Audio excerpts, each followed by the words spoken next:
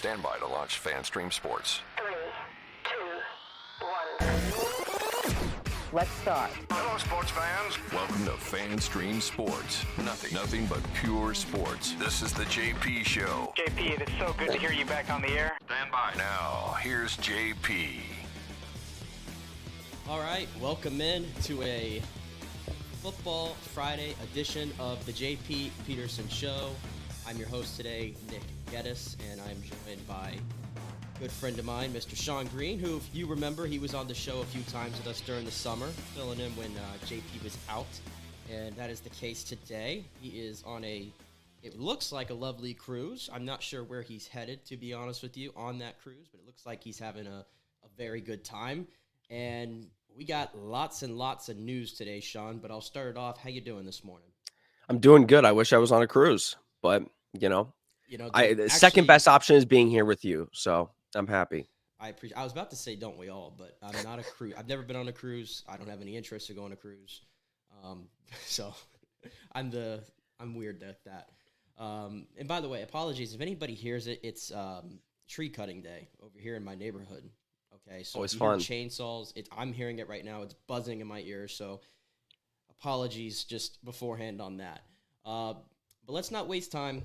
And it's a Football Friday, like I said. We will get to the Bucs and Packers. We will get to the worst Thursday night football beatdown ever. The Bucs have no longer hold that distinction 10 years ago, losing 56-14 to the Falcons. The Chargers topped that last night. We'll get into that a little bit as well, and some other news and notes along the way. But the Rays have traded Tyler Glasnow, and they've traded Manuel Margot to the Los Angeles Dodgers for Ryan Pepio and Johnny DeLuca. And this trade is contingent on Glasnow signing an extension with the Dodgers, which Jeff Passan of ESPN added last night, is expected. And we got first rumblings of this move about 2 days ago, I believe. And, there was a lot of Rays fans who were freaking out and everything. And there were some that were a little bit more level-headed. And, you can listen. Tyler Glasnow is a player who is very recognizable, obviously. He's got all the talent in the world. That's never been a question. But when you look at the move that was made, to me, it's pretty sensible to try to figure out why they did this. First of all, Tyler Glasnow is 30 years old. He's not 23 or 24 or 25, okay? He's 30 years old. And, it's almost become a thing. Like Giancarlo Stanton, for example, for the Yankees. You heard Brian Cashman said, Giancarlo Stanton getting injured is almost a part of his play style, of him being a player at this point. That's kind of the case with Tyler Glasnow. You look at his numbers with the Rays, 5+ seasons. The most innings he pitched in a single season for the Rays was this past season. He gave you 120 innings. Okay, that is, again, the most he has ever thrown in the big leagues and as a Ray was 120 innings. And this was the first time that he surpassed 14 starts in a regular season.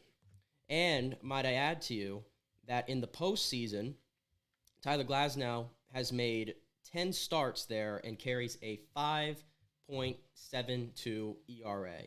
Oh, and let's address the elephant in the room here. He also is on the books for $25 million this season. Now, $25 million for everything that I just laid out to you. Injury history and not great production in the postseason when he's been in there. $25 million. Has that ever sounded like anything the Rays were going to do? And I know JP said it the second that this deal was signed last year, and I had it in my mouth, that the Rays were going to somehow pay him this money, but that's what happens sometimes when I fan out a little too hard. He has to knock me back down to earth, and then you realize that the Rays were never going to pay him $25 million or $25 million a year. It was just not going to happen for all the reasons I laid out. Tyler Glasnow is one big risk. That's exactly what he is. He's a very talented risk. but he is a risk nonetheless. And for a team such as the Rays, who we know are never going to spend with the big boys around the league, $25 million is not a risk they are willing to take on, nor should they, to be honest with you. Nor should they. And then you package Manuel Margot, a reserve outfielder in this deal. And Manny's had some good moments with the Rays. He's also had some injuries as well. But, let's be honest. His ceiling is a third to fourth outfielder. That's who Manuel Margot is. And Manuel Margot is carrying a $10 million cap hit for you. So you look at it like that. You were able to shed that salary that I didn't think anybody in the league wanted. There were reports before this trade came out that the Dodgers weren't exactly thrilled about the idea of taking Manny Margot, and they wanted to go bigger and get Randy Arozarena. Thank goodness that did not happen. But they were able to they were really the only team around the league that I think had the stomach and can afford to take on a fourth outfielder for $10 million for a year. So you throw that in there, the Rays have shed about $35 million in money at this point in this deal, and I think it's a plus for all the reasons I've stated. And then the two guys they got back, Pepio, he's going to be the star of this trade, we believe. 26 years old. He's been in 43 games in the big leagues so far, or 17, and 10 starts so far. Last year, small sample size, 2.14 ERA, 38 strikeouts in 42 innings, and only 5 walks. That's it. So he looks like, if you look at his kind of profile, he's got one of the better changeups you're going to find in the league. The slider is still developing. The fastball is going to sit in mid-90s, 94, 95 kind of. He's the kind of guy that you think when they get him into the Rays system, he's already good as it is. And Los Angeles is good at developing these pitchers as well. But you get him with Kyle Snyder, he has a potential to take that next jump, and you get 5 years of team control under the guy, which is something that the Rays absolutely covet. And I think he's going to contribute right away this season, by the way, because McClanahan's out, Jeffrey Springs is out, and Drew Rasmussen is out. And Taj Bradley, Shane Baz, those two guys, look at that, that's a whole rotation right there. Those two guys right there in particular, Bradley and Baz, are kind of up in the air right now of which way their careers are going to go, with Shane Baz coming back from Tommy John surgery and Taj Bradley kind of going through his normal rookie ups and downs last year. But those two guys are going to get a shot to contribute. Same thing with Pepio as well, Eflin. I mean, there's still a surplus of arms here, even with the injuries that the Rays have. I think expectation-wise, now we'll see what the Rays do now. They opened up $35 million off the books. I'd like to think that they can use that to go add to the team, which I'll never stop saying. I know they're not going to spend like the big boys. I'm not asking them to spend like the big boys. I'm just asking for just a little bit more. We have a nice nucleus of players that have failed to get over the hump the last 3 years in the postseason, and I just want some more veterans kind of added to the clubhouse there and some guys who have done it. And that's going to cost a little bit of money. It's going to cost you a little bit of money, and then I know the Rays are going to figure out their pitching no matter what. So we'll see what happens on that front. And then I did want to mention DeLuca as well. He comes over. This is essentially a swap for a Manny Margot, but at this point in his career, since he hasn't really gotten much of a shot in the big leagues because the Dodgers have been so stacked in recent years, he might have more of a ceiling than Manuel, certainly from a power standpoint, has more of a ceiling than Manny Margot. And, the Rays platoon all the time. They use everybody on that bench, so DeLuca's going to get a shot to contribute as well. So, all in all, I like the trade. I think it was a smart move to make. I understand that these are tough moves for a fan base that has watched a lot of their star players leave. I get that. I've kind of just entered the acceptance phase at this point with the Rays. I mean, there's only I know you laugh, Sean. Good phase to be in. I mean, once you're in the acceptance phase, it's a breeze. Right, you laugh, but I mean, what else are you gonna do? I mean, they're not gonna change. And by the way, and I think this is the right move to make. I think this is so much different than trading Blake Snell 4 years ago, which was a deal that I didn't like then. Clearly, I don't like it now. I think this is a lot different for the reasons that I started with the injury history with Glasnow, the risk associated with it, the price tag, all those things. And by the way, he's going to be a free agent next year. And we'll see what the extension number ends up being, but I promise you it's going to be nowhere near what the Rays were going to give him. There's just no way, and nor should they. But also on the other side of this, the rich get richer. The rich get richer. Boy, the Dodgers are creating on paper, a super team. Ridiculous. It is absolutely ridiculous. Ohtani, Freddie Freeman, Mookie Betts, Max Muncy, Tyler Glasnow, Walker Buehler coming back from injury, Bryce Miller.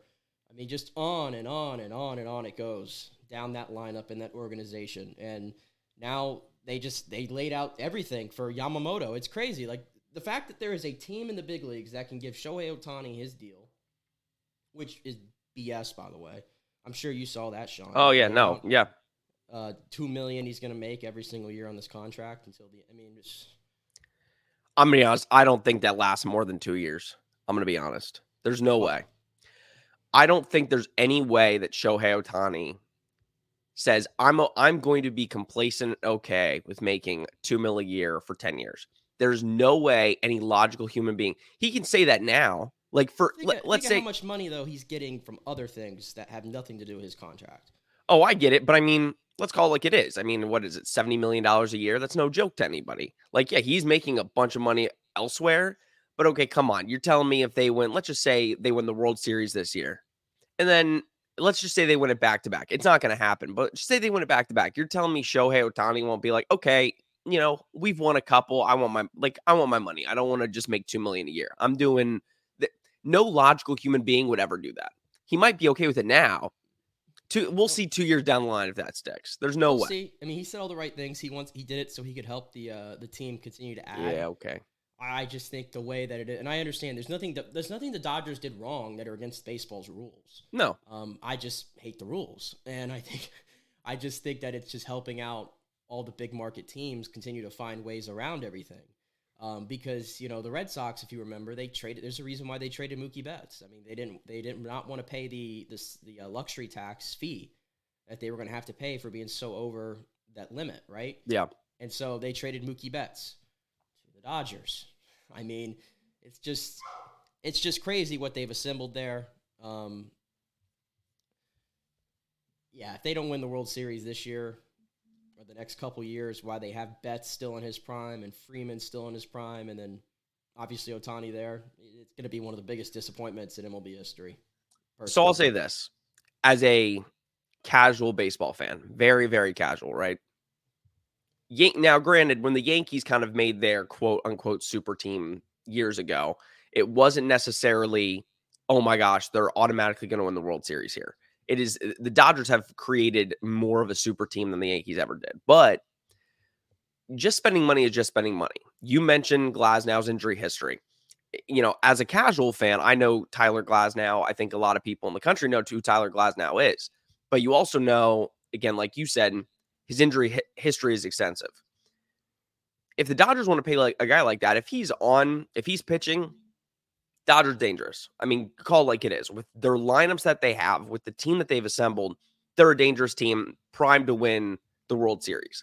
The problem is you paid Shohei Ohtani, who, call it like it is, he's also had injury problems. Right. You're paying him $700 million for 10 years.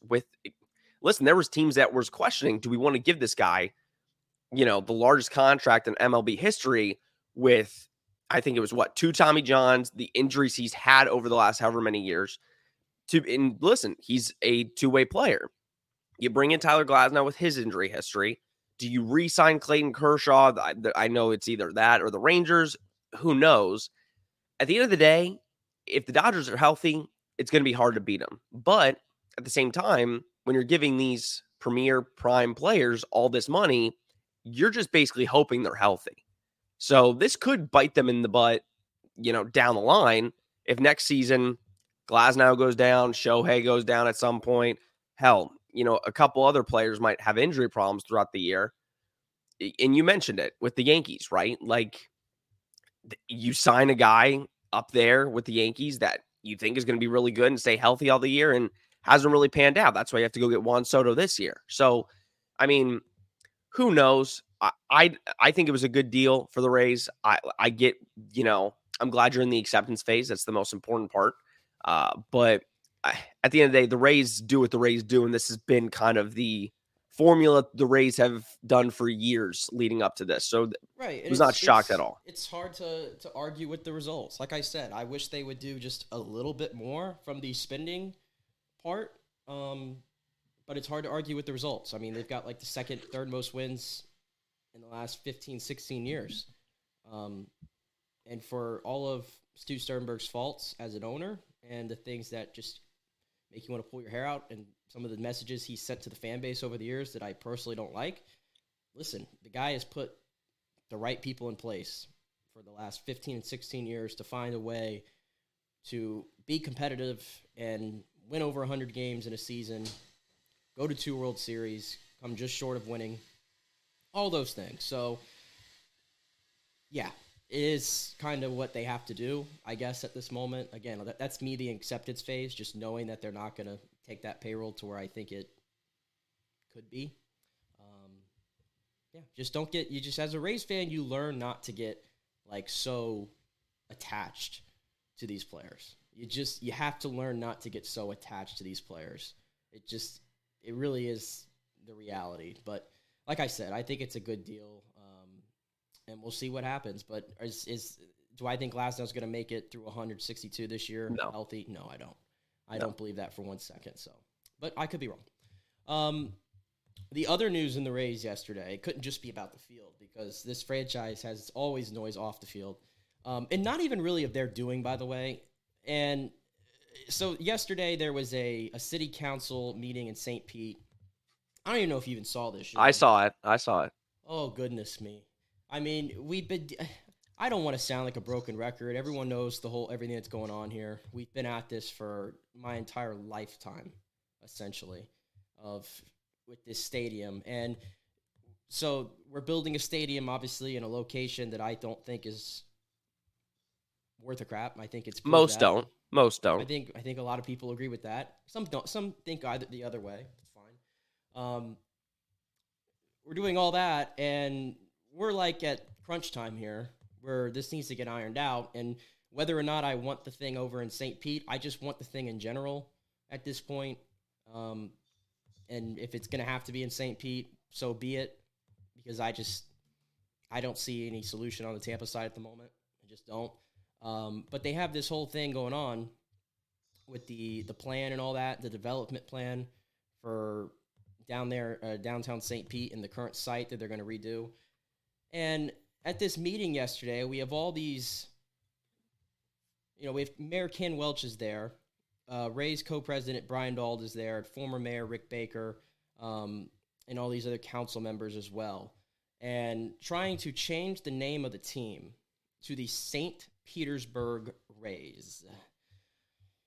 Sounds like a farm team, if I'm being honest. Yeah, it does. It sounds like it doesn't sound like a big league team to me. No. And I mean, I've seen all this stuff from Rick Baker, and he had the quote yesterday: "If it's going to put in hundreds of millions of dollars, talking about the city, and incredibly value property into the enterprise, then at least we ought to have a discussion on this." No, we don't have to have a discussion, because I don't know one Rays fan, not one Rays fan, who wants this, who has asked for this, or anything. Okay, this is a made-up issue that is so ridiculous, and I can't believe they wasted time at a city council meeting yesterday arguing back and forth at this. And by the way, the Rays, they don't have anything to really do with this, because Brian Dauld has been pretty straightforward in how he feels about this, and he said it yesterday in front of all of them. There will not be a new ballpark nor development project if there's a requirement to change our franchise's name. To me, I hear that, then there shouldn't be any more discussion. If the city of St. Pete is so, like, they really want this stadium built on their side of the bay, if they really do want that, then why in the world are we going to let a minor name change come in between that? And why do you need to change the name? It's ridiculous to me. Like, there's so many other hurdles you have to get through, and then throwing something like, well, we have to have the team name changed in front of there. I just think that's absolutely ridiculous. And like I said, it just a bunch of waste of time. Why change the name to St. Petersburg? Why alienate the other side of the bay? Why do that? And again, there's a reason why the Buccaneers and the Lightning play in the heart of Tampa. We call them the Tampa Bay Buccaneers, and we call them the Tampa Bay Lightning because we are a region. We are a region, okay? And just calling it the St. Petersburg Rays, I mean, why?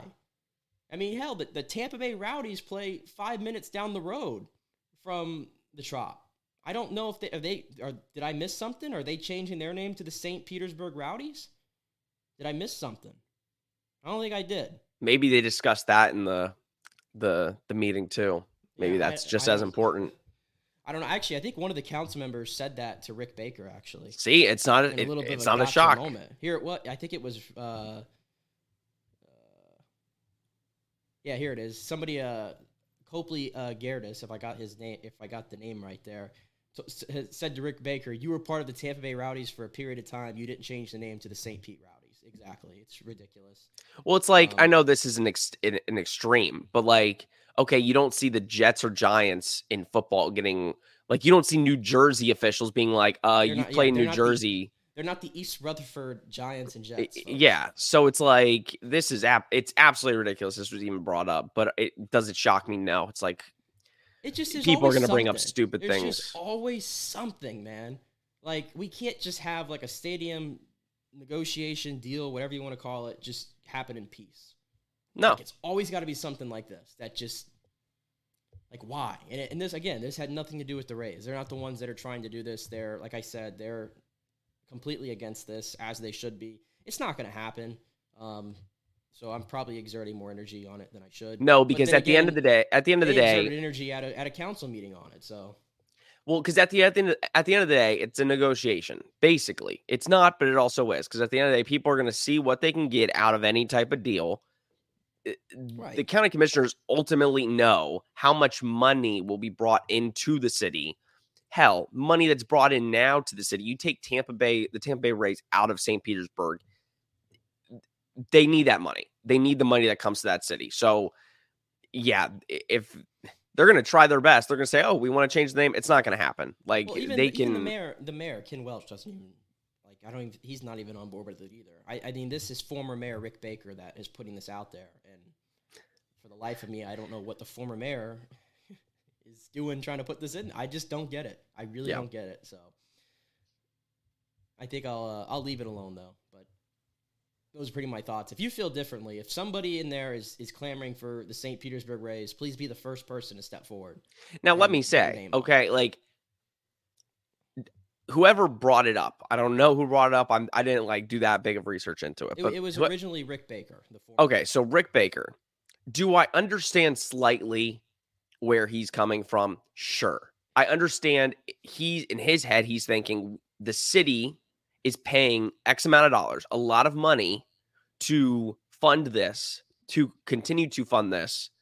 Don't you think because of this, we should get, the name changed to, because the community of St. Petersburg is mostly paying for this? I understand slightly. Still, it is completely asinine and illogical to think you will be able to change the name of a pro sports team that has been called this for many, many years.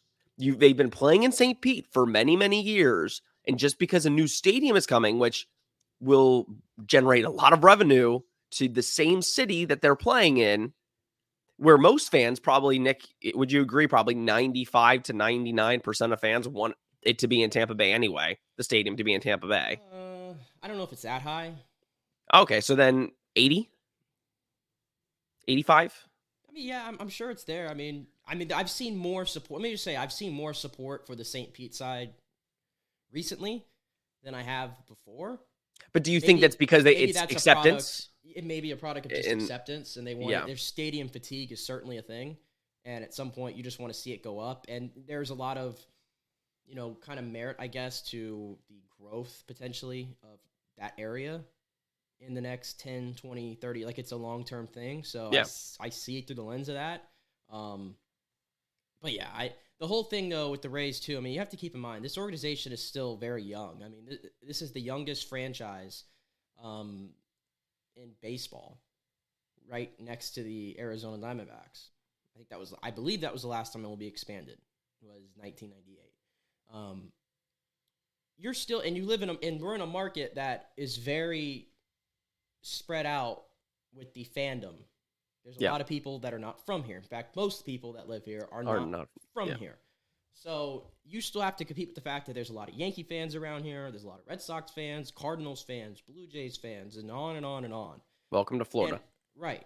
And I think the Rays are still establishing their true fan base. I know it's been 25 years, but in the grand scheme of things, that's really not a long time. And people that were just born when that team was founded in 1998, people like myself, now we're like the young adults and everything, and eventually you pass that on to the children that you have, and then I think it grows like that. I still think we're in the process of that.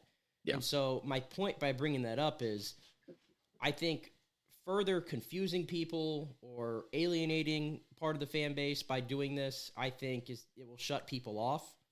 And I think that's the last thing you want to do when you're a franchise that is struggling with attendance as it is and is still trying to grow the fandom in the area, if that makes sense. It does. And I'm sure that we probably won't hear anything else from this because at the next meeting, if that even gets brought up, it's going to be a non-starter. So I'm sure this is like the only time we'll hear something about it. If we do hear more about it, that would be shocking to me. That would be pretty shocking. So I don't think there's anything to worry about. But it's ridiculous it was brought up. Right. All right. Let's take our first break.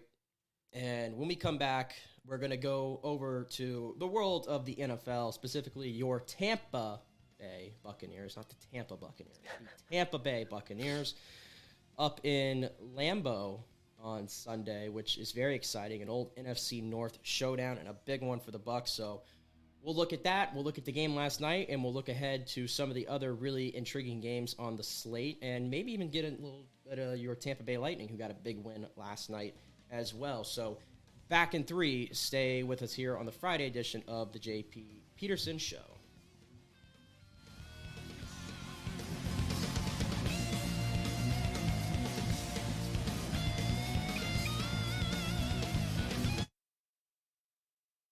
JP here for the Gaddis Gordon Real Estate Group and our good friend Jane Gaddis. Folks, simply put, there is nobody like Jane. Jane is a former LPGA 2-time major championship winner. She was also vice president of talent relations at WWE.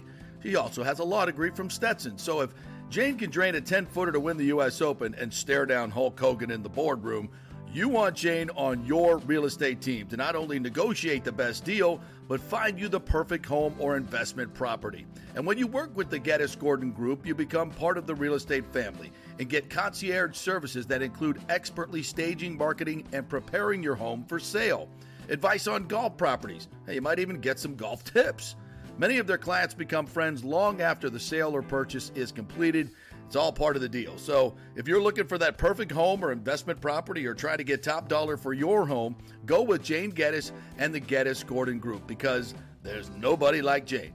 Call 813-485-6808 or go to gaddisgordon.kw.com. That's GEDDES Gordon.kw.com or call 813-485-6808. Sitting around the house? Well, the Golden Diamond Source will purchase a variety of different types of coins and bullion. Their gold buying program includes sterling silver, silver, platinum, and watches. They also accept unusual pieces that other jewelry stores do not, such as gold bars and sterling silver flatware. The list of items they do accept is far more extensive than those they don't, so check it out. While you're there, you can check out the largest collection of any family-owned jewelry store in the country, especially with summer coming to an end. The holidays are right around the corner. Never too early to start your holiday shopping, especially if you're planning on getting engaged or have any birthdays or anniversaries coming up. Come on in and find out what buying jewelry should be like with an expert staff of gold and diamond jewelry enthusiasts. And the best part, they treat you like family. And if you're worrying about price, don't. The Golden Diamond Source has something for everyone's budget. They even have a layaway. If you stop in and get your favorite piece now, you can have it paid off by Christmas. Plus, you can even finance your purchase with 0% interest for up to 5 years, and you can get a $5,000 diamond for only $83 a month. It's the greatest folks in the world, Julie and Steve Weintraub, the Golden Diamond Source, 3800 Olmerton Road, always online at thegoldendiamondsource.com. JP here for my good friends at Italiano Insurance, and they did it again. Once again, Italiano Insurance stepping up with the best customer service. I was in a bind. My old insurance company, my auto insurance, jacked up my rates, so I called Charity at Italiano Insurance, and she stayed till 9:30 at night until she got my insurance done. And guess what? She searched all these companies for me. I didn't do the work. She did. Saved me $1,000 on my annual premium. $1,000, folks. That's real money. And that's what you get at Italiano Insurance. Great customer service. And here's another note for you, by the way, with hurricane season up. 40% of people in Florida are underinsured. That means if you have something happen during a hurricane and you need replacement cost, you're going to get 40% less than you deserve. Can't let that happen. Call the folks at Italiano Insurance and get them to help you out in both those regards. It will save you money and keep you insured properly. That's 813-877-7799. Great folks in the community, been doing it for over 60 years. Italiano Insurance, 813-877-7799. All right. Well, Fitz the mortgage guy did it again. A listener heard his ad, was going to another big bank, but called Scott Fitzgerald at American Mortgage Services of Tampa, and Fitz saved him $618 on his monthly payment. Are you kidding me? Folks, that's big money. Rates are going up, they're going down, they're going all over the place. Scott will shop your loan and save you lender fees and get the best rates. Email him, scott@amstampa.com, or call 813-294-7595. That's Fitz the mortgage guy.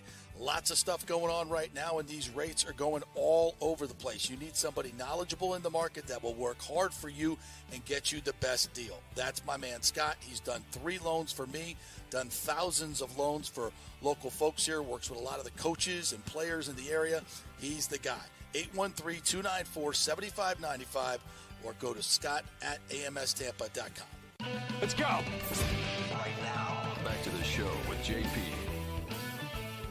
All right, welcome back to the Football Friday edition of the JP Peterson Show, brought to you, as always, by our great sponsors, the Jeeves Law Group, Bay Area Modern Medical Center, Italiano Insurance, Golden Diamond Source, the Gettys Gordon Real Estate Group, American Mortgage Services, and Synovus Bank, our newest sponsor. So thank you to all of them for allowing JP and the whole team that we have assembled here to continue to do this every single day.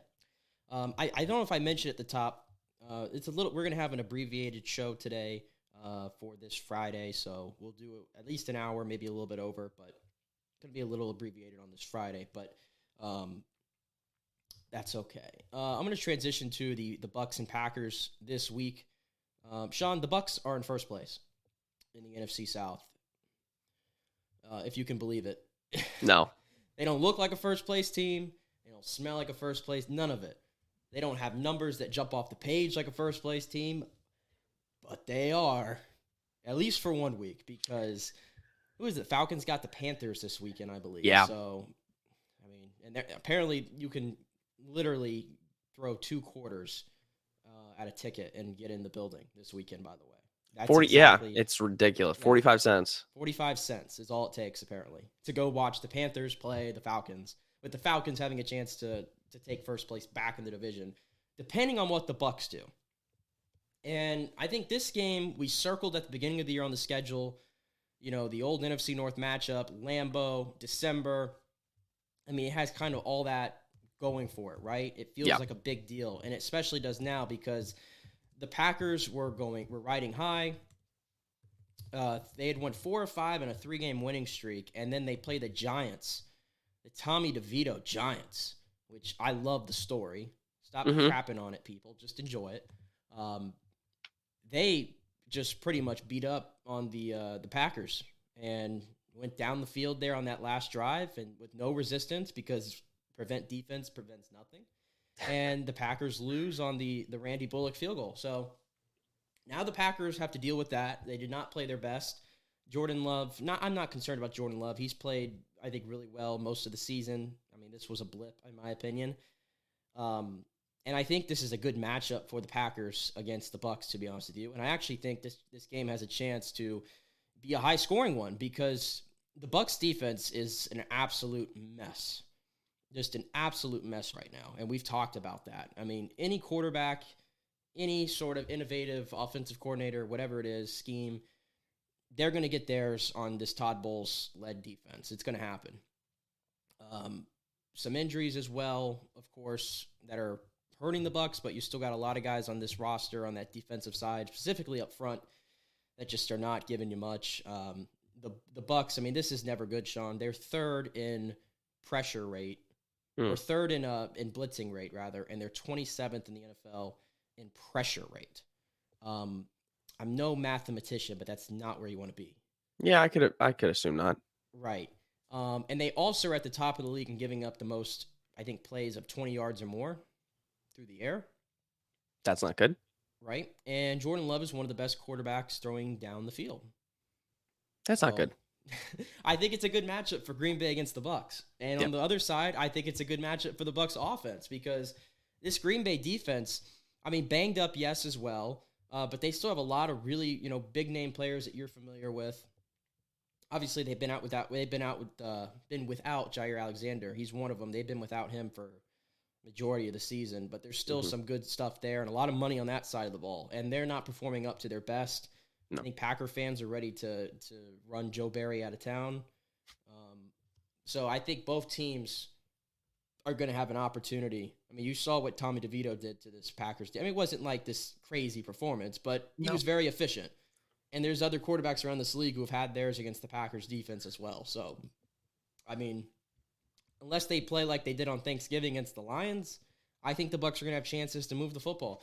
The Bucs have found some semblance of a running game down the stretch here. Rachaad White has 2 100-yard games in his last 3. And he had 1 100-yard game coming into this stretch. So, and Dave Canales made it clear yesterday that he is going to stick to the run. He doubled down on it. He's always going to stick to it. So, even though Dave Canales gets stuck in this run-pass kind of formula, which just, I think, hurts the Bucs offense more than anything because they play for third down, and most of the time they play for third and long, and they put their margins very small like that.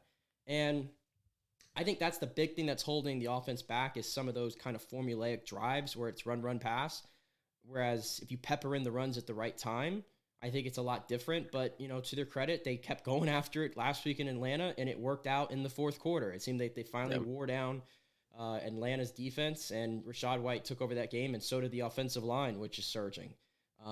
As usual, which Baker Mayfield are you going to get? Baker Mayfield, I think, has been solid at times this year, and there's been other times where he hasn't been, and last week was the best of Baker Mayfield, and it was the worst of Baker Mayfield. The turnover-worthy throws, he's starting to have more of those as the year goes on. But he also, the way he's able to lead that team and, lowering the shoulder and running into the end zone and going crazy and leading them back on the final drive after it looked like he had nothing left to offer in that game. And then out of nowhere, just uncorking 2 beautiful balls, one to Godwin and the game winner to Otten. So, yeah. Which Baker are you going to get? They do get a little bit of a break. It's not going to be an absolute I don't think it's supposed to snow. I was just checking the weather as you were talking. I'm like, I have to check the weather. It's 40 degrees, cloudy. 40 degrees, cloudy. And then in Green Bay, you take that all day. In December? Yeah. So that's right. If it was snowing, I was picking the Packers by at least 10 plus. A snow at game. least 10 A snow plus. Game would be fun. It would be the last time the Bucs have played in a snow game. Yeah, it's been a while. I know your Pats have played in many. Yeah, just a couple. First of all, I want to get it straight. Tommy DeVito story, great. Tommy DeVito as a quarterback sucks. He's awful. He's terrible. What? He's terrible. He is. Listen, as a Patriots fan who is praying, say, Sean, don't make me have to say what I'm going to say. As a Patriots fan who is praying for losses every week, I cheer now when we lose because it's just like. Now, granted, was I happy last week? We won, sure. I saw Tommy DeVito in a full game. I saw it with my own 2 eyes. he tried every which way to lose that game for the Giants. Every which way. Tommy DeVito is not good. He's not good. Is the story good? Is there a little moxie that I like with him? Fantastic. Absolutely. It's probably one of the best stories in the NFL in the last 5 years. I love it. Him as a quarterback sucks. Like, called like it is. He is not good.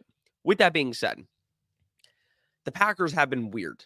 You mentioned it. Like, the Jordan Love roller coaster has been an interesting theme this year. Went from like first game, people are basically crowning him the next Brett Favre, right? Then he goes on like a 4-game span where they're like, okay, Jordan Love is not it. He's trash. He's garbage.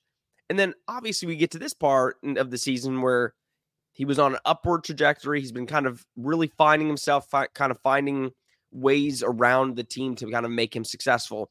And then you have the last week where, again, I don't know how the Giants are winning games. It's an anomaly. They are not good, but I'll take it because that every win from the Giants gets them further away from a top pick in the draft. So I'm good with it.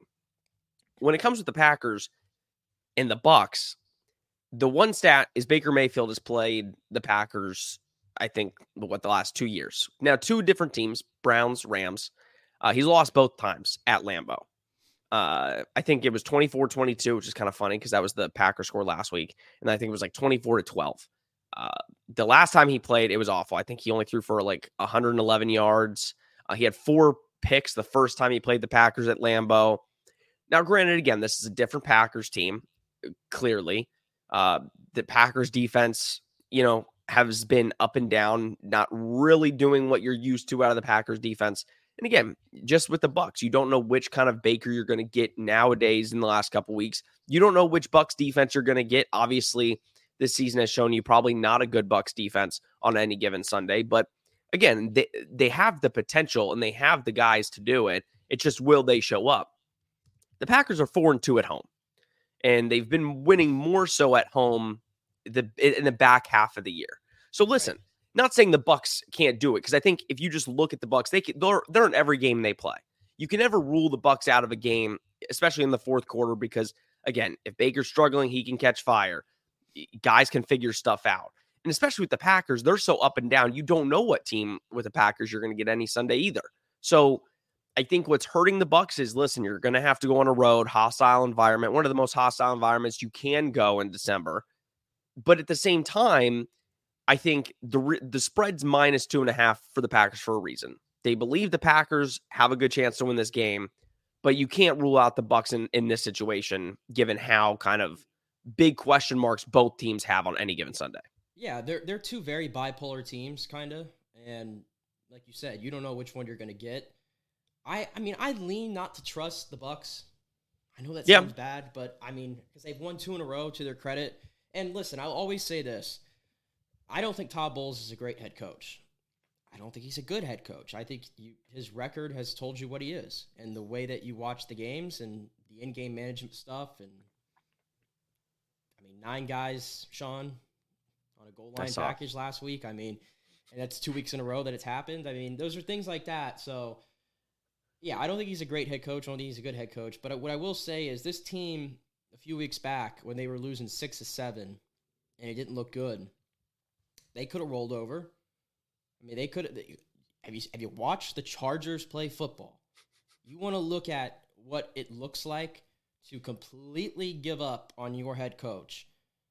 Look at what happened last night at Allegiant Stadium. That is what it looks like. We have not seen any of that from the Bucs. 2 things can be true. The Bucs are playing hard for Todd Bowles. Doesn't mean they're necessarily playing well. Yeah. Like, you can play hard and not play well at the same time. I think those 2 things are both true. And you could tell, like, the video they put out last week after in the locker room, and you could see the guys, they absolutely love Todd Bowles. He seems like a guy who's a player's coach and everything. So he's got the locker room. He's going to have to keep winning games. And like I said, the Falcons get to play the Panthers this week. So I mean, let's go Panthers. We play the games for a reason, but I don't know if the Panthers are going to win another football game this year. No, it hurts my heart. I'm at that point. Yeah, I know it hurts your heart. It hurts me so bad. But at the end of the day, though, when we keep saying these must-win games and everything for the Bucs, there's truth to that, yes. But if you look at the playoff picture right now in the NFC, Sean, Yeah. are people prepared for a world where potentially 2 NFC South teams make the playoffs? I mean, we've all been assuming it's like one of these under 500 squads that are all flawed are going to host a playoff game somehow. Yeah. Okay? But look at the NFC right now. The NFC stinks. Okay? Outside of there's a clear big 3 in the NFC, and then I throw the Lions in their own category, and then there's a drop-off completely after that. And you have the Vikings. They have the 6th spot right now. The Vikings are literally starting Nick Mullins. Okay? Mm-hmm. Nick Mullins. Yeah. The Packers are 6 and 7. They have the 7th seed. And then you have just a jumbled up mess right here. Mm-hmm. Rams are 6 and 7. The Seahawks are 6 and 7. The Falcons are 6 and 7. And the Saints are 6 and 7. And then some people are going to try to tell you that the Giants at 5 and 8 are in this. They're not. But yeah, you got a bunch of jumbled up teams right there, and you got 3 NFC South teams at 6 and 7. 2 of these teams are going to make it in, of what I just told you somehow. My gut tells me that the Rams feel like they have the best shot because I think they have the best offense of all these teams that I just mentioned, and I don't think it's close. And I think they're they have a lot of rookies playing on defense and stuff like that, but I like their coaching staff. So I think the Rams will get a spot. So that makes this game really important for the Packers because they're fighting for their life there. If they go to 6 and 8, it's not going to look good for their chances. And then the Bucs, obviously, I told you all the incentive they have to win. So we're in crunch time right now, and all these teams are starting to kind of like play each other, and they're mirroring each other. All flawed football teams, but 2 of them are going to get in the postseason. But yeah, we're in a reality where we could see 2 NFC South teams in the postseason potentially. We're there. Well, and here's the thing. I think what the Bucs have done so far, I think they're 3-1 in the division, Nick, if I'm right or wrong on that. The reason why this division is looked at as like just the worst in football is because clearly there's not a clear-cut team that every given Sunday on a divisional game, you could be like, that team's going to win. Because again, I mean, Bucs lost to the Falcons early in the year. Obviously, they made up for it last week. You've got the Packers, you've got the Jaguars, you got the Saints, and you got the Panthers. I think right now we're looking at it like, there's 3 6 and 7 teams in this NFC South. With the NFC South, or with the NFC just being so jumbled up at the back end right there, who knows what can happen? If the Bucs take care of business and they beat the Saints, okay, I think the Saints then go kind of by, and I think the Falcons are better than a lot of people give them credit for. I think the Falcons could maybe potentially make their way in that 7th spot. I tend to agree with you, though. I think the Rams probably are the better one of the 2 there with the offense. Listen, it's an uphill climb for the Bucs. They need definitely to win on Sunday, and that's not easy. You still want to take care of your division. Yeah, you have to make sure you take care of your division games, which the Bucs so far have done pretty well. I mean, if they beat the Saints, they beat the Panthers, they'll be clear-cut number 1 in the division easily anyway. And I've been thinking about this too, because expectations for this team going into this year, we knew that they were eating the Brady contract this year. They didn't have much wiggle room to do anything.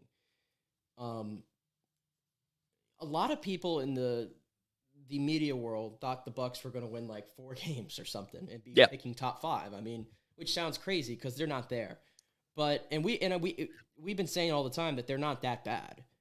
They're not going to win 3-4 football games. There's too much talent on this team. That being said, it hasn't been great, but still, expectations being what they are, we knew the Bucs weren't contending for a Super Bowl. They were always going to be contending to try to win a weak division. And to their credit, they're there. And if they win this week against the Packers, well, man, you're sitting at 7 and 7. Yeah. I mean, expectations being what they were on the outside, 7 and 7, and leading your division in the middle of December would probably, that qualifies as a success, regardless of how I feel the team is. Because I said this on Monday's show when we came out of the win, because a lot of people were down even after beating the Falcons because the performance is just not up to par. And I said this, I think there's such thing Like, there's some truth to, obviously, you are what your record says you are. The games have to matter, yes. Yeah. But there are some teams that have good records that I don't think are good football teams, if that makes... Like, the Steelers is what I used as an example. Yeah, they're not a Steelers good get football team. outgained in every single game. They've been outgained... This is going to be the third consecutive year they've been outgained by the opposition. The third consecutive year. But they go every year 8-8 or 9-8, but they're not really a good football team. And I think everybody, even when they were at 7-4 or whatever it was this year, nobody was like, "Man, that's a good football team." So, I have feel a like good. That's kind of where the Bucs kind of fall into a little bit. Yeah, I don't think they're a good football team. I think they're an average football team. I agree. I have a good understanding with this, given the Patriots' last 3 years, and again finishing 8-9, 9-8. Like, again, just average. Like, where you're looking at it and you're like, I feel like you could win on any given Sunday, but you're not good. Your defense has saved you. And now, granted, every team's different. Like, you can look at any, average to just okay team, and one thing is going to be better than the other. Offense will be better than defense, so on and so forth. I think what the problem is when you do look at the Bucs, I think you see a lot of guys that, really want to play for their head coach, can win any given football game on Sunday, but they're not a really good team. They're average. They can win you a game, but you wouldn't be shocked if they lost it. I think the issue is what frustrated me so much when I was in that 3-year bubble of just pure averageness is, listen, the draft does play a part, right? I haven't, as a Patriots fan, the draft really was like a non-starter for me for 10 years because it's just like, okay, we're either not picking in the first round because we're going to trade out, or you're going to pick at the end of the draft and hopefully that guy pans out. Nowadays, I'm like, we got Mac Jones at the 15th overall pick. If I'm a Bucs fan, listen, you see some of these quarterbacks and you're like, okay, Baker's not going to be my quarterback for the next 3 years. Kyle Trask probably ain't it. So who's that guy that you're going to say, like, are we going to go just free agents and win with that? Or are we going to go after a young guy with a top pick? And I think that's why. Yeah, go ahead. Finish your study. I didn't mean to cut you off. Finish. No, you're good. I'm just saying, I think no fan is in the wrong. If there's a fan that's like, I want the Bucs to really just try and tank for 1 year or do really bad and get a top 10 pick to go grab one of these guys. And there's no fan that's wrong that says, no, I want to go to the playoffs. We've been bad for so long just because Brady's not, just because Brady's gone. I said that on Monday. Like, I think both people have a point and you can feel both ways. And I think both are real things. Now, clearly, the team is never going to think about that. They could give a rip about draft picks and all the future and all that kind of stuff. But this is just fan talking and analyzing this team and trying to realistic of where they are and if they want to get to a certain point of what they'll need. I mean, you mentioned Baker. Baker has played well enough. Like, I think I've said this too. I think he's been somewhere between the 14th and the 18th best quarterback in football this year. I think he's been there. Yep. I think he's a serviceable starting quarterback in the NFL that if everything is perfect around him and you have the right things, you can go to the playoffs, hell, like he did with Cleveland. Ryan Tannehill. Really well that season, right? Yeah. And there's a place for those guys to start in this league. There's no doubt about it. The way the Bucs are constructed right now, he's not going to be that guy that you can say, man, I can go out and I can mess around and win a few playoff games potentially with him. I don't think they're at that point right now. You know who they remind me of? Like, this team? This team reminds me, and I guess it's comparable because of the playoff situation. The Washington Commanders a couple seasons ago, when they were kind of the 4th seed, they won their division. The division was really bad. Right, and they gave the Bucs a run for their money. Yeah. In the postseason. Exactly. Like, a team that really plays hard, plays well for their coach, is a good team, but not a great team. You really don't feel like they'll be able to win a playoff game, but they'll give you fits. I think that is probably the perfect assessment. And I was going to mention this about Baker, though, is I think he's made himself some money. Oh, yeah. Next year. He got $4 million this year, which is crazy. Now, is he having the same season that a Geno Smith had last year in Seattle? No.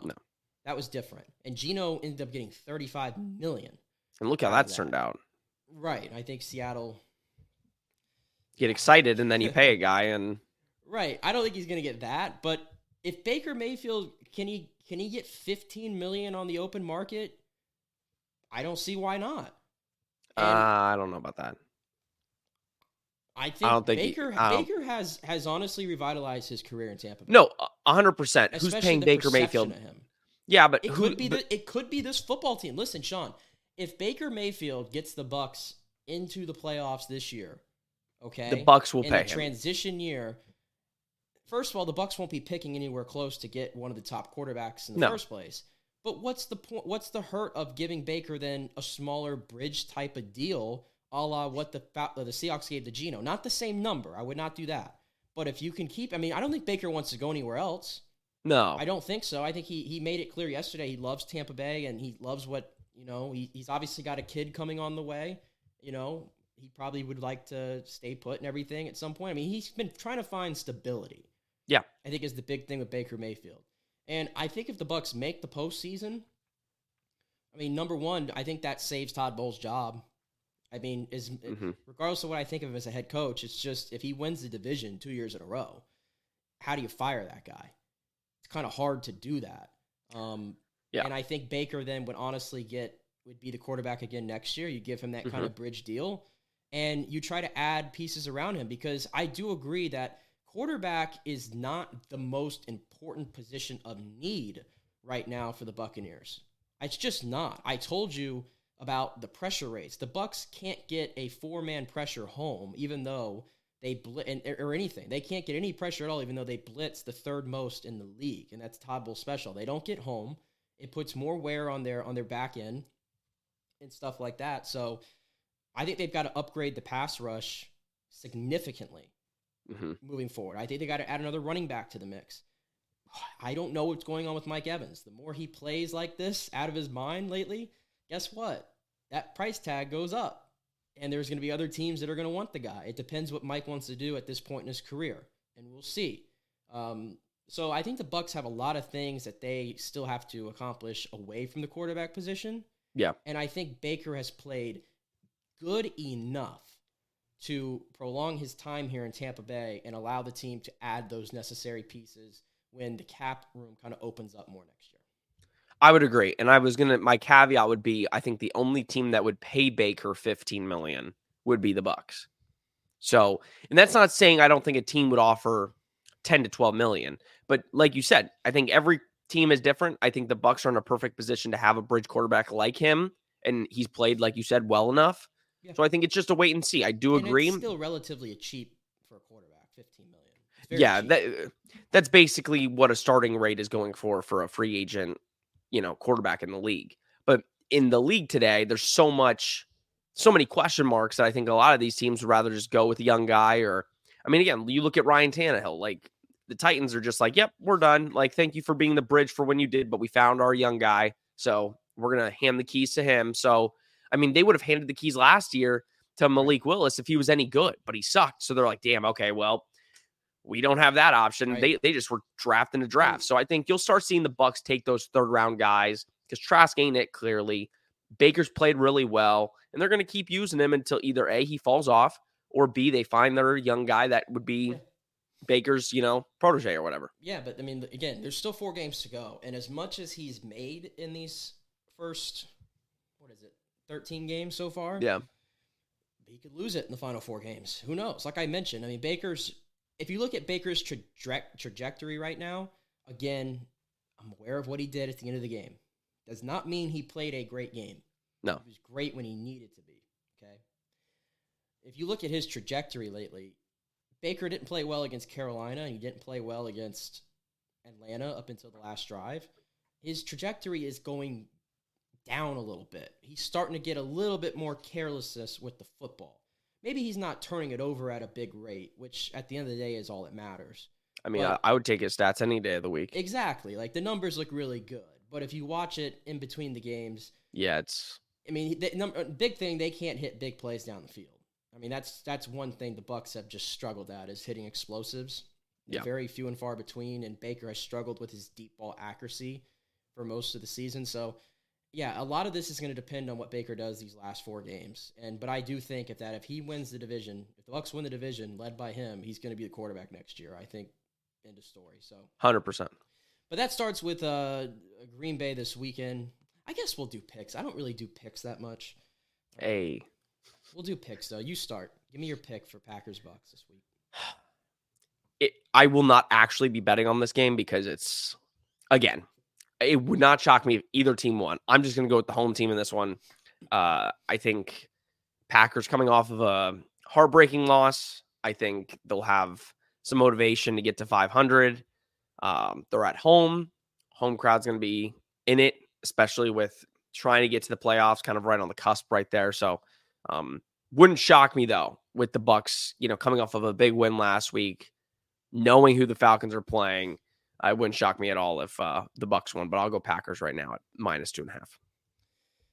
Yeah, I think I've gotten a lot of my picks wrong with the Bucs this year because they're just so hard to forecast. It's hard, yeah. Like I said, I think this has a chance to be a little bit more high scoring than people are going to think, because the conditions are favorable. I think the matchups are good for both teams. I'm still leaning Green Bay for now. I think like a them. field goal game. I'm literally picking a field goal. The Bucs haven't really gotten blown out in any game this year, even against the really good teams they've played. They've kept it relatively close at points, so I don't think they're going to get completely blown out. I'm going to go 31-28 Packers, and that just tells you how much I think these teams are pretty similar to one another. And again, are the Bucs going to be able to make? I mean, the Bucs, if there's one thing, they're very inconsistent when it comes down in the clutch. I mean, the first game against Atlanta, Baker turned into a pumpkin at the end of the game, but then he played well against Houston at the final drive, and then the defense blew it, and then we saw what happened this week. So it could very well come down to a final drive again. We'll see. In chilly Lambeau, but we'll see. Look, all right, let's take we got to take another break and pay some more bills. So we'll take another break, and then we'll come back and we'll finish up. We'll just do a smaller segment. And I'm going to dive in a little bit to the Tampa Bay Lightning last night. I got to give them some love, and I got to give the captain some love, Steven Stamkos, for a historic night up there in Edmonton. So we'll talk about that and look ahead to the full slate of games this weekend when we come back here on a Football Friday edition of the JP Peterson Show. Back in 3.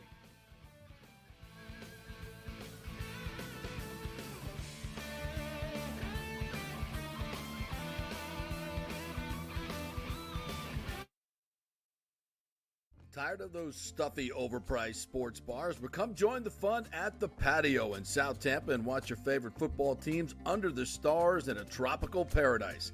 It's a unique setting with huge wood decks beneath the trees, and don't worry, they have an inside AC bar with all your favorite bar games as well. The Patio has all the NFL and UFC sports packages. It's home to the Tampa Gator Club and the Bills Mafia, but all fans are welcome. Hey, my FSU buddies love to watch the Noles at the Patio. It's also home to a great happy hour weekdays. $5 White Claw vodka and $5 White Claw seltzers. $1 off all beer and wine from 3 to 7:30 off their already low prices. And every Friday happy hour, join us for Football Friday. It's our live broadcast from 5 to 7 o'clock with tons of specials. The fan mic for you to join the show. We'll have some swag and some ticket giveaways and more. So come out for the live broadcast 5 to 7 every Friday at the Patio and come watch football in a tropical paradise. 421 South McDill, just a few blocks south of Kennedy. Everyone meets at the Patio. Well, Fitz the mortgage guy did it again. A listener heard his ad, was going to another big bank, but called Scott Fitzgerald at American Mortgage Services of Tampa, and Fitz saved him $618 on his monthly payment. Are you kidding me? Folks, that's big money. Rates are going up, they're going down, they're going all over the place. Scott will shop your loan and save you lender fees and get the best rates. Email him, scott@amstampa.com, or call 813-294-7595. That's Fitz, the mortgage guy. Lots of stuff going on right now, and these rates are going all over the place. You need somebody knowledgeable in the market that will work hard for you and get you the best deal. That's my man, Scott. He's done 3 loans for me, done thousands of loans for local folks here, works with a lot of the coaches and players in the area. He's the guy. 813-294-7595, or go to scott@amstampa.com. Have any old coins sitting around the house? Well, the Golden Diamond Source will purchase a variety of different types of coins and bullion. Their gold buying program includes sterling silver, silver, platinum, and watches. They also accept unusual pieces that other jewelry stores do not, such as gold bars and sterling silver flatware. The list of items they do accept is far more extensive than those They don't, so check it out. While you're there, you can check out the largest collection of any family-owned jewelry store in the country, especially with summer coming to an end. The holidays are right around the corner. Never too early to start your holiday shopping, especially if you're planning on getting engaged or have any birthdays or anniversaries coming up. Come on in and find out what buying jewelry should be like with an expert staff of gold and diamond jewelry enthusiasts. And the best part, they treat you like family. And if you're worrying about price, don't. The Gold and Diamond Source has something for everyone's budget. They even have a layaway. If you stop in and get your favorite piece now, you can have it paid off by Christmas. Plus, you can even finance your purchase with 0% interest for up to 5 years, and you can get a $5,000 diamond for only $83 a month. It's the greatest folks in the world, Julie and Steve Weintraub, the Gold and Diamond Source, 3800 Olmerton Road, always online at thegoldendiamondsource.com. JP here for my good friends at Italiano Insurance, and they did it again. Once again, Italiano Insurance stepping up with the best customer service. I was in a bind. My old insurance company, my auto insurance, jacked up my rates, so I called Charity at Italiano Insurance, and she stayed till 9:30 at night until she got my insurance done. And guess what? She searched all these companies for me. I didn't do the work. She did. Saved me $1,000 on my annual premium. $1,000, folks. That's real money. And that's what you get at Italiano Insurance. Great customer service. And here's another note for you, by the way, with hurricane season up. 40% of people in Florida are underinsured. That means if you have something happen during a hurricane and you need replacement costs, you're going to get 40% less than you deserve. Can't let that happen. Call the folks at Italiano Insurance and get them to help you out in both those regards. They will save you money and keep you insured properly. That's 813-877-7799. Great folks in the community, been doing it for over 60 years. Italiano Insurance, 813-877-7799. Pure sports. JP is back on. Welcome back. FanStream Sports. All right, welcome back to a Football Friday edition of the JP Peterson Show. Sean Green joining me today, filling in for JP, who is somewhere in the middle of the ocean right now. But he's on a big boat. He's on a big boat, so I hear it's rocky water, so I hope it's all good over there. Oh, yikes. And he should be back here with us on Monday. Hey, I just wanted to get an update here. It looks like the trade is official. Tyler Glasnow has agreed to his extension, or they're finalizing it, rather, with the Dodgers. It's a 5 years, $135 million. My goodness. And they've added 4 years and $110 million in new money on top of what he was making this year, which was the $125 million, or the $25 million. It's like $27.5 million or a year added. You know around. What? It must be nice to just have that FU money. It doesn't matter what you spend on these guys. I mean, that would be, if the Rays ever gave out that deal to Tyler Glasnow with everything I said earlier in the show about injuries and all that, I mean, that'd be the worst deal the Rays could have handed out. Seriously.